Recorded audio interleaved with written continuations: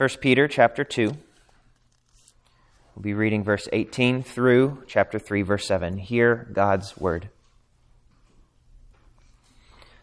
Servants, be subject to your masters with all respect, not only to the good and gentle, but also to the unjust. For this is a gracious thing. When mindful of God, one endures sorrows while suffering unjustly. For what credit is it if when you sin and are beaten for it, you endure? But if when you do good and suffer for it, you endure, this is a gracious thing in the sight of God. For to this also you have been called, because Christ also suffered for you, leaving you an example, so that you might follow in his steps. He committed no sin, neither was deceit found in his mouth. When he was reviled, he did not revile in return. When he suffered, he did not threaten, but continued entrusting himself to him who judges justly. He himself bore our sins in his body on the tree, that we might die to sin and live to righteousness. By his wounds you have been healed. For you were straying like sheep, but have now returned to the shepherd and overseer of your souls. Likewise, wives, be subject to your own husbands, so that even if some do not obey the word, they may be won without a word by the conduct of their wives, when they see your respectful and pure conduct. Do not let your adorning be external, the braiding of hair and the putting on of gold jewelry or the clothing you wear, but let your adorning be the hidden person of the heart, with the imperishable beauty of a gentle and quiet spirit, which in God's sight is very precious. For this is how the holy women who hoped in God used to adorn themselves, by submitting to their own husbands, as Sarah obeyed Abraham, calling him Lord. And you are her children if you do good and do not fear anything that is frightening. Likewise, husbands, live with your wives in an understanding way, showing honor to the woman as the weaker vessel, since they are the heirs with you of the grace of life, so that your prayers may not be hindered.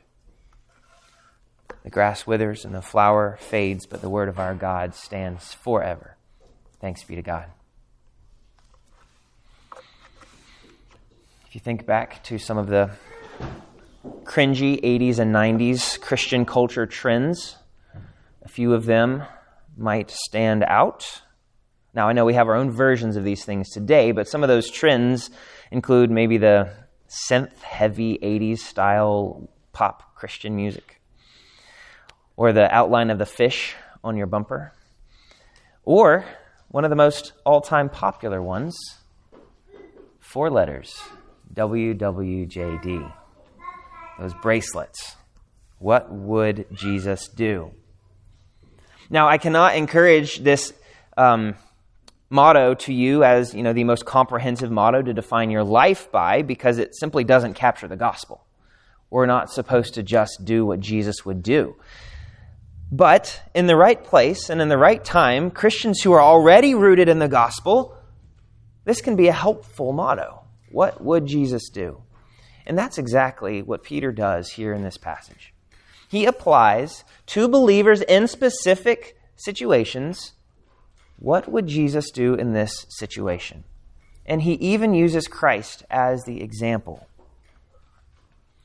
Crucially, what Peter does is he takes that suffering servant from Isaiah 53 and he directly ties it to the sufferings of Jesus. And believe it or not, our passage today is the passage that serves as the foundation for our Christian understanding of Jesus as the suffering servant who is pierced for our transgressions and crushed for our sins. Our understanding as Christians of Jesus being the suffering servant is solidified here in this passage in particular. It is mentioned in other places in the New Testament, but only here is it directly tied to the sufferings of Jesus. And as he does this, Peter is making the point that Jesus, he superseded his own self-justification to illustrate God's goodness and love and to powerfully heal sinners. And so similarly, the call for Christians, for every Christian, is one where we surrender our rights and we seek instead to demonstrate to others with all of our lives the glory of God. Now, in no way is this something we do in our own strength just by remembering what Jesus did or trying to do what Jesus might do in our situation. Instead, it is precisely because he has saved and healed us that we become able to live in response, even to be faithful in difficult situations, because it is Christ's strength. And because Jesus did what he did powerfully, we get to do it reflectively. So, let's give some context and some background. Look back at verses 11 and 12 of this passage, where we started last week. Peter here tells his readers to remember that they are sojourners in this land and they have a heavenly inheritance. Their role on this earth then is to live consistently with their heavenly citizenship, even as they continue to be citizens on earth, and to live with a clear conscience of godliness and submission to every human institution, including the government, as far as it doesn't conflict with godliness, so that the watching world might also give glory to our God. And then Peter talks specifically in verses 16 and 17 about Christians being slaves of God, and to live in fear of God, reverence to God, service to God in verses 16 and 17. And now he returns to those concepts in verse 18.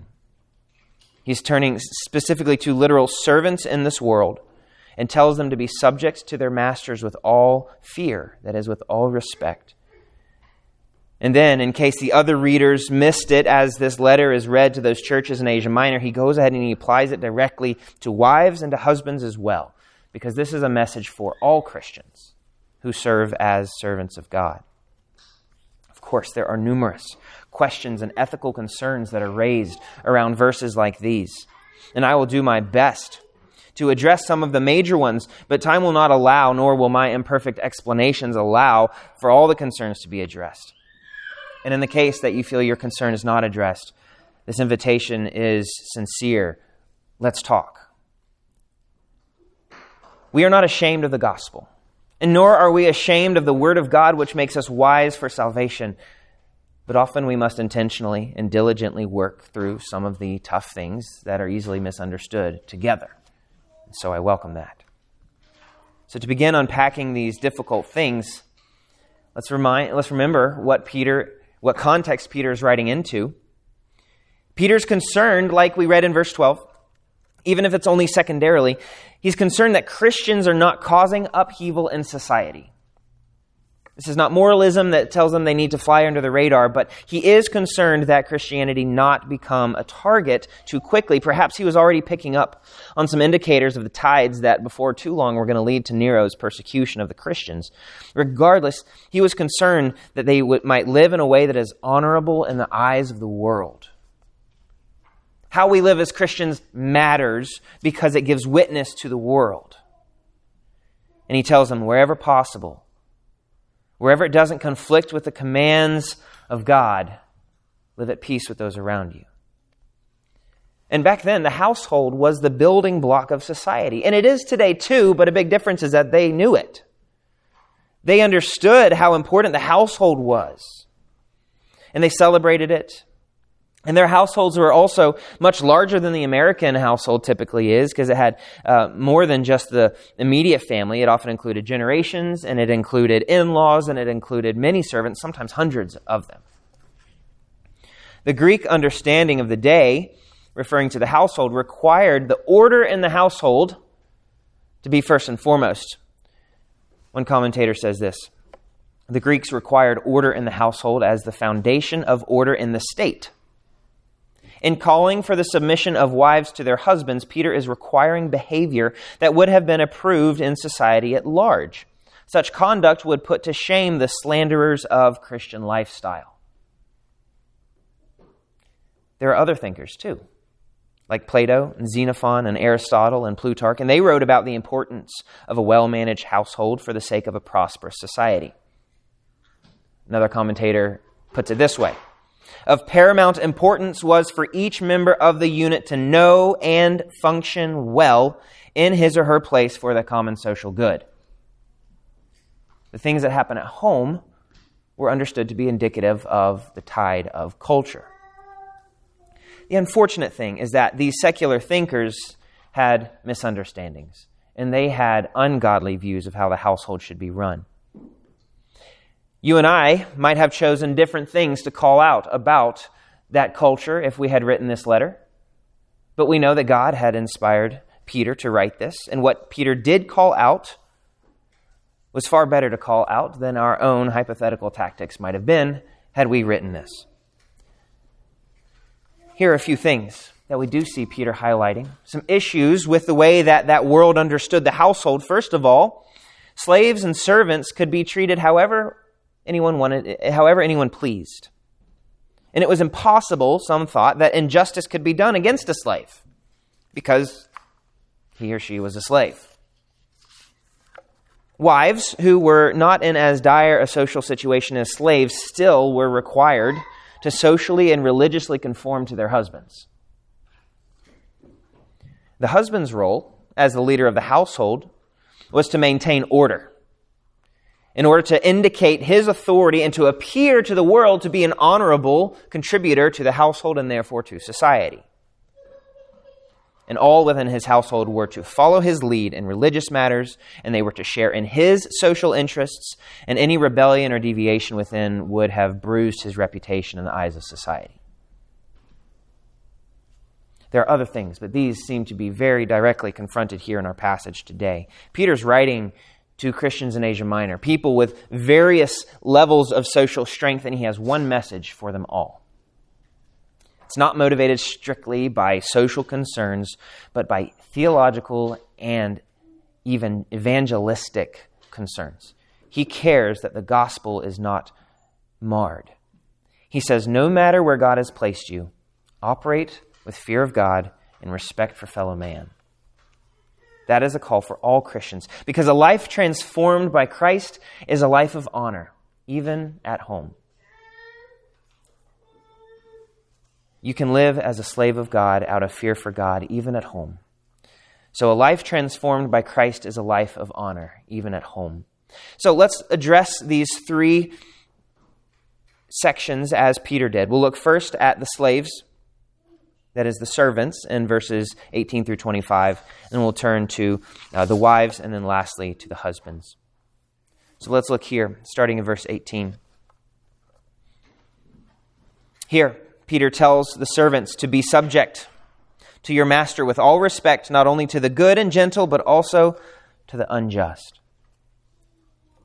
You'll remember, Peter has already said this in verse 13. Be subject for the Lord's sake to every human institution. And he's telling them specifically, here's how you do this in your situation as a slave.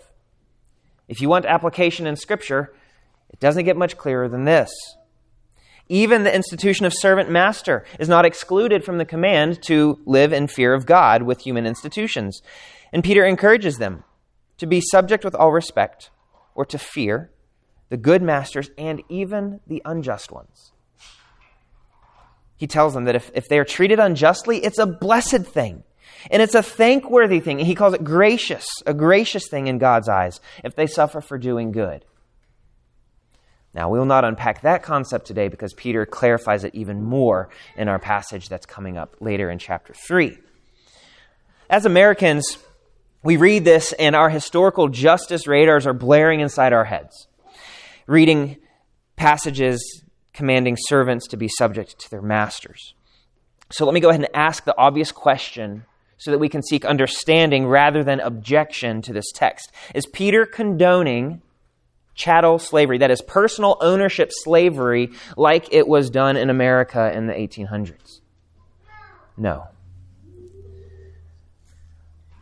First, while some Greek thinkers describe slaves as human possession, Peter gives them a dignity in this passage and moral responsibility that contrasts starkly with the pagan view.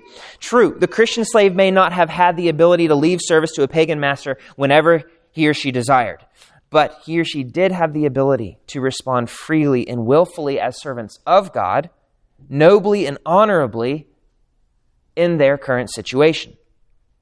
Second, nowhere does Peter promote the institution of slavery, nor does any other New Testament writer.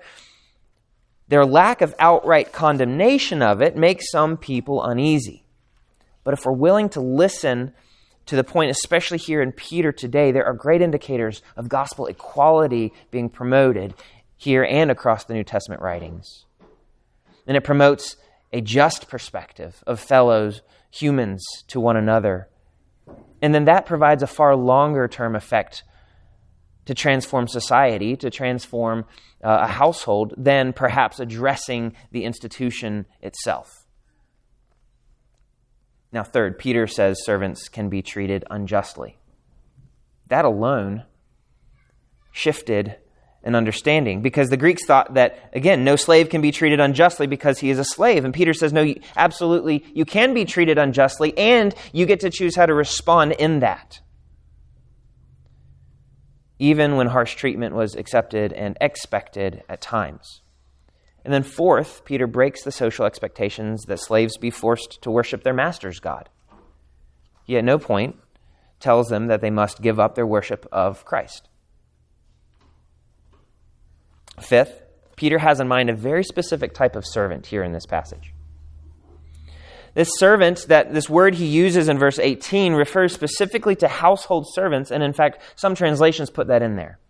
He's speaking to household servants. This is not the same word for slave that he had used earlier, referring to us as slaves of God. That would have implied field laborers and other positions. He's laser focused today on the household, which includes household servants. And it's important to note that almost 20% of the population served as household servants. They were contracted workers for a period of 7 years, after which they would be paid their wages and let go. The tasks of a household servant were various. They were workers, they were managers of farms, they were teachers, doctors, and some of them even had their own servants. This role brought stability to the economy of the empire. If they found out that Christianity, if the culture at large found out that Christianity was infiltrating and converting the servants to a religion other than their masters, and therefore subverting the master's authority, then Christianity would be swiftly targeted as an enemy of the state and of the social order. And how much worse would it be if they found out that Christianity, this religion, was arguing for the equality of all people in God's eyes, even slaves to their masters? So, should we just be okay then with whatever institutions end up popping up in our culture? Should we just be okay with slavery happening? Well, if it happens, it happens. No. Our situation allows us to speak and to vote against such things and to work against certain unjust systems. The point is that in any situation, Christians can do something about the problems long-term by acting in a way that is honorable and that reflects God's goodness to His glory and His glory. And even if that long-term trajectory does not end up transforming society as some Christians think is our goal, we are moving forward then with obedience to Christ and following His example. One thing Peter does here by starting with the slaves, with the servants, the household servants, he uses them as an example for the rest of the Christians. They're the first ones he addresses. And he says they are the prime example for application for all believers who likewise live in fear of God as servants of God, because Jesus did this exact same thing. In Isaiah 53, we have the famous suffering servant passage. And it is here again directly interpreted to apply to Jesus. And what we learn of Jesus as He suffered for you, leaving an example, is that He didn't sin. Nor was there any deceit on His mouth. He spoke truthfully and He did not sin. And when He was threatened, He did not revile or threaten in return. And He entrusted Himself to God who judges justly. And in verse 24, He bore our sins in His body on the tree and healed us. His example is only useful as an example because it is a powerful work that really and actually bore our sins and killed sin and gave us life and righteousness, healing all who believe in Him as the shepherd and overseer of their souls. Because Jesus powerfully did this and powerfully shepherds and oversees you who believe, that means that you, too, as you also live a life of suffering, you can trace your life onto His example and follow that same pattern. when you're reviled, do not revile in return. Do not sin in response. And do not deceive and do not threaten. Instead, entrust yourself to God who judges justly, knowing that you have no condemnation here on this earth and nothing can separate you from God's love, and that you can live a life without fear, even in the most fearful conditions. Slaves, then, these household servants in particular, Peter uses because they're in a prime position to illustrate to all Christians and non-Christians a remarkably vivid picture of Christ-likeness, even in a society that doesn't operate justly. And in its application to all Christians, we can consider, how can you live out of fear of God now, in whatever position God has put you in? You are to live as a slave of God. And as a servant to those who are in authority above you, whether they're good and kind or unjust and threatening, we must consider how we can live out of fear for God. Consider how worse others may have it. Imagine the rest of those believers hearing this address to slaves thinking, oh man, if that's expected of slaves, how much more is that expected of me? A life transformed by Christ is a life of honor, even under unjust masters. Let's look at what Peter says to wives, starting in chapter 3, verse 1. He instructs the wives likewise to be subject. That likewise means with that same fear of the Lord and for the Lord's sake, with all respect. Wives also with all respect are to be subject to their own husbands. This is not a general all women be subject to all men. It says your own husbands. This does not assume inequality between genders. Instead, this assumes specific roles of distinction within the marriage. Christian wives are to submit to their husbands not because they are inferior. They are not. Peter calls them co-heirs with Christ. And therefore, in the eyes of God, that is, according to the most important standard, they are equals. But by God's design, they have been given a specific role within marriage, and therefore they submit to their husbands according to their free, willful choice for the sake of the Lord, out of fear for God and obedience to His command.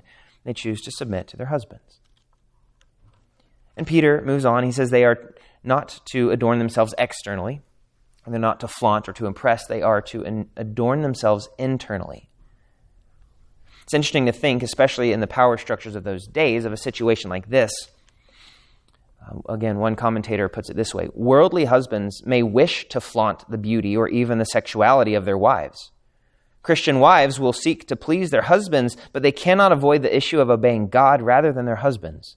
Peter calls for the fear of God that dispels the fear of others. So even if these Christian wives who had unbelieving husbands had been called by their husbands to flaunt or to adorn themselves externally, they are to obey God first and not to obey their husbands.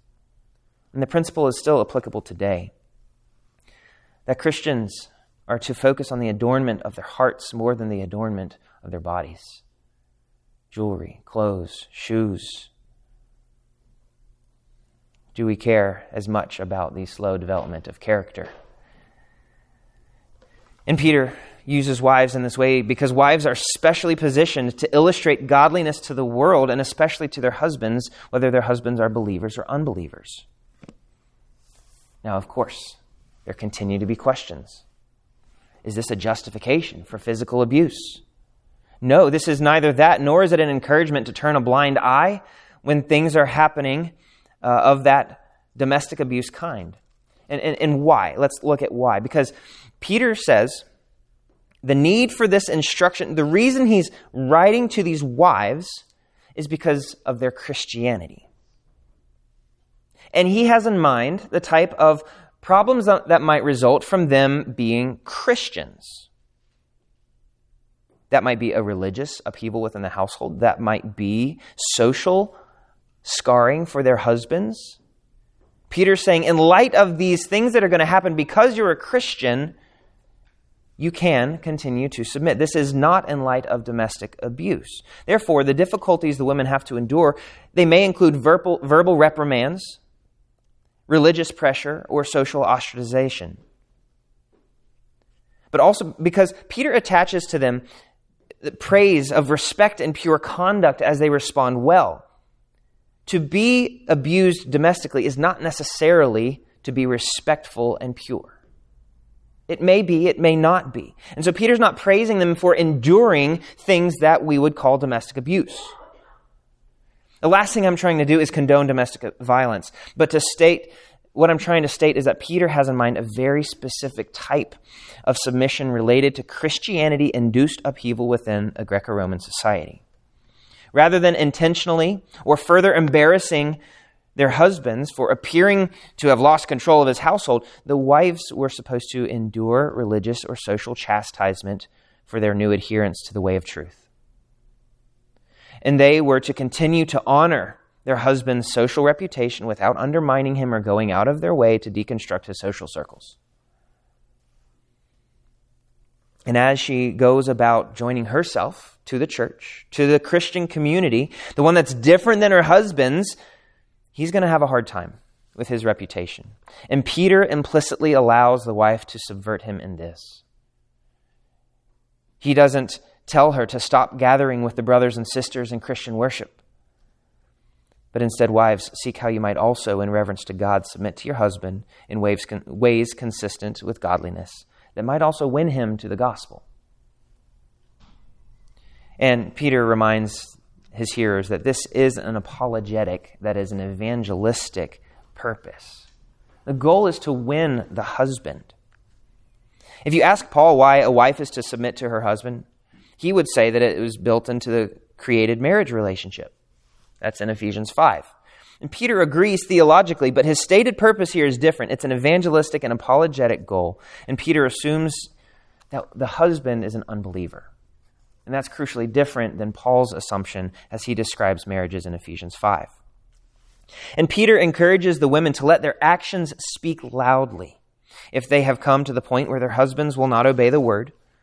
Look at that, chapter 3, verse 1. So that even if some do not obey the word, meaning they have encountered the word, they have rejected the word, they will not obey the word, they may be won without a word by the conduct of their wives.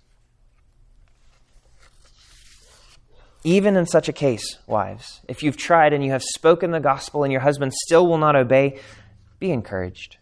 You have the tool of godly witness. And it's important to note that Peter encourages them to use this lifestyle witness secondarily to the word. Because so often we'll just excuse ourselves and say, I don't need to preach the gospel because I'm just going to show them the gospel. Or that famous line, preach the gospel and if necessary, use words. Too often we run to that, not remembering that it is specifically by hearing that people believe.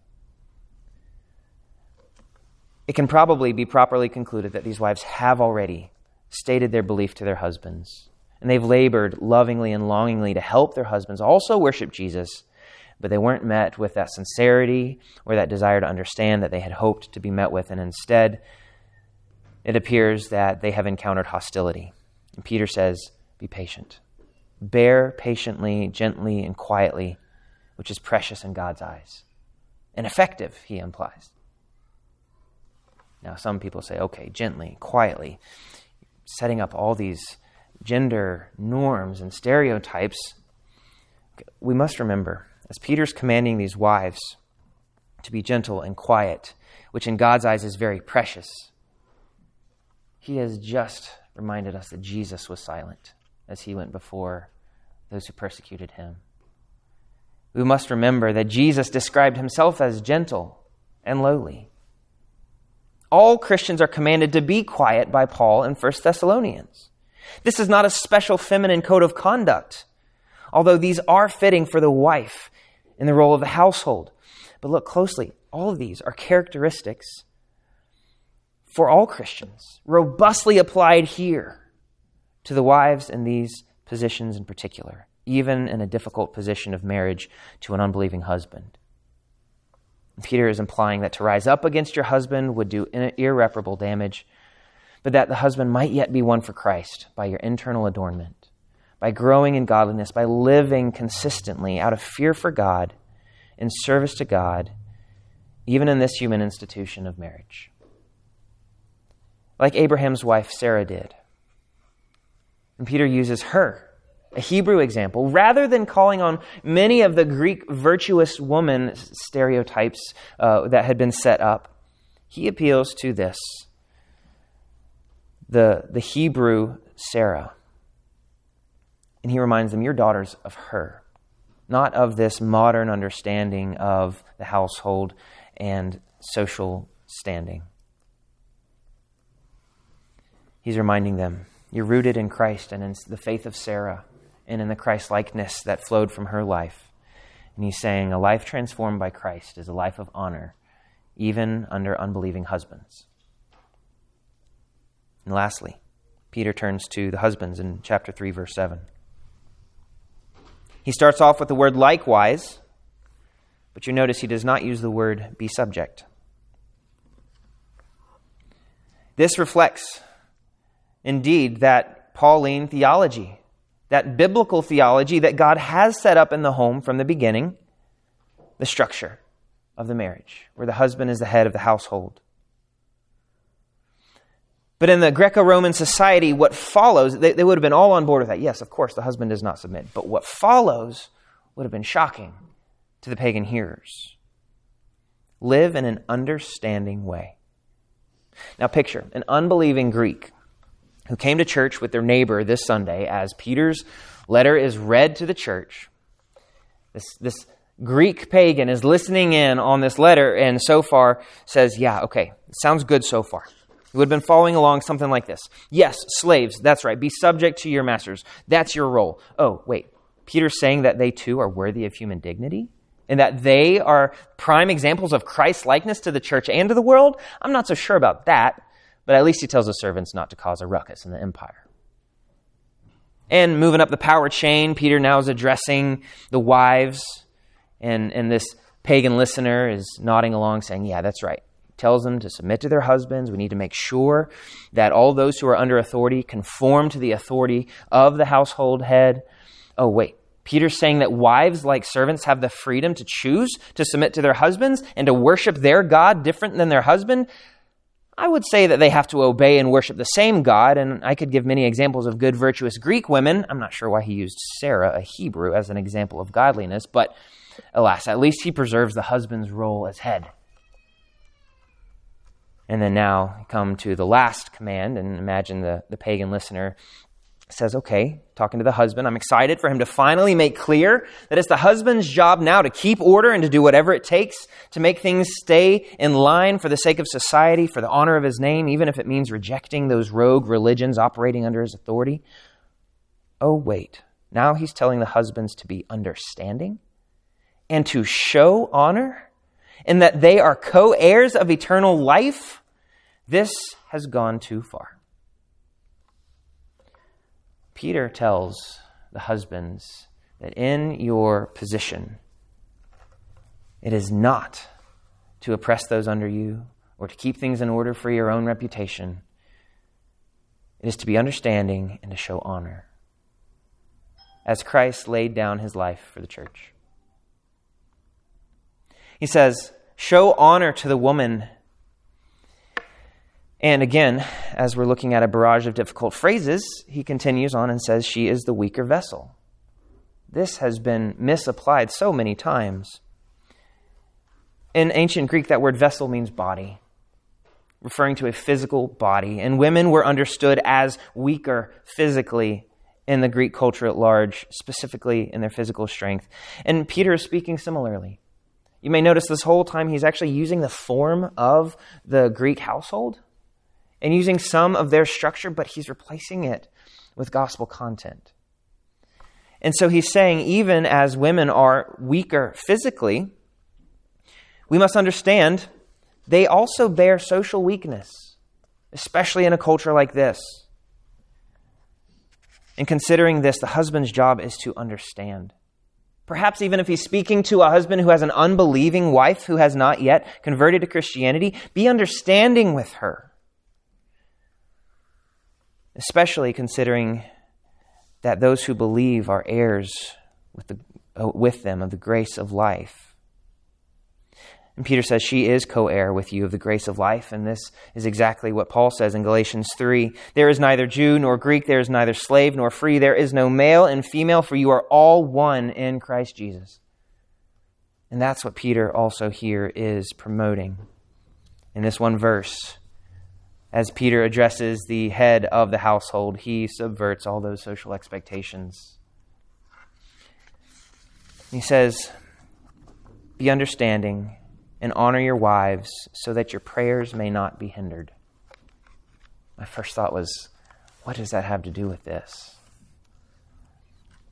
But if you think about it, how is a man to pray for his family and his wife if he's mistreating her, if he's not honoring her?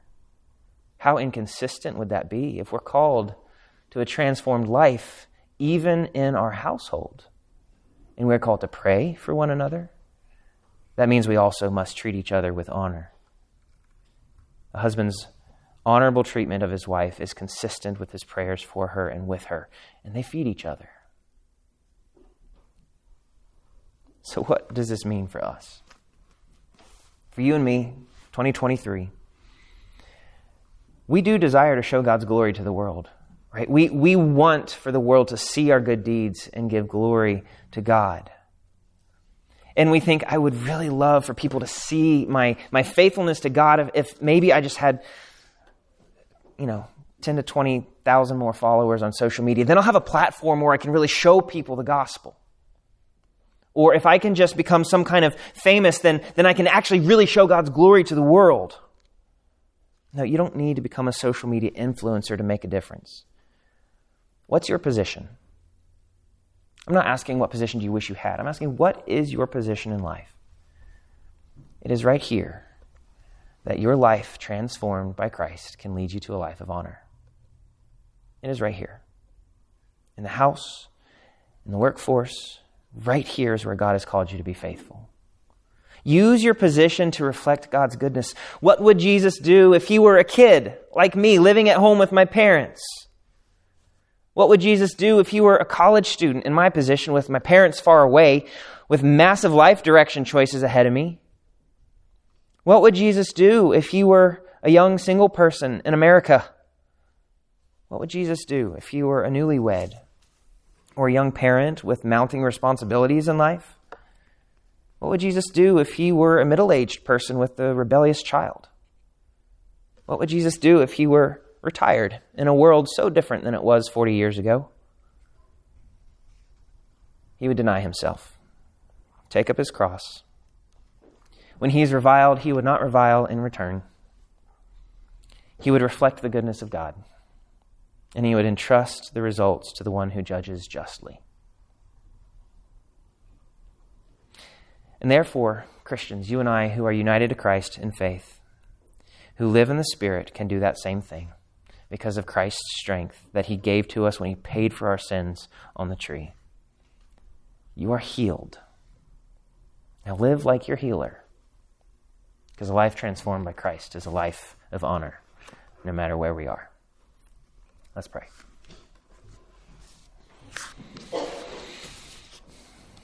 We praise you, Heavenly Father, for your word. We praise you for Jesus Christ, the one who suffered for us. We pray that we would desire to be like him, knowing that we're unable, knowing that it's only his strength by your Spirit that helps us to do that.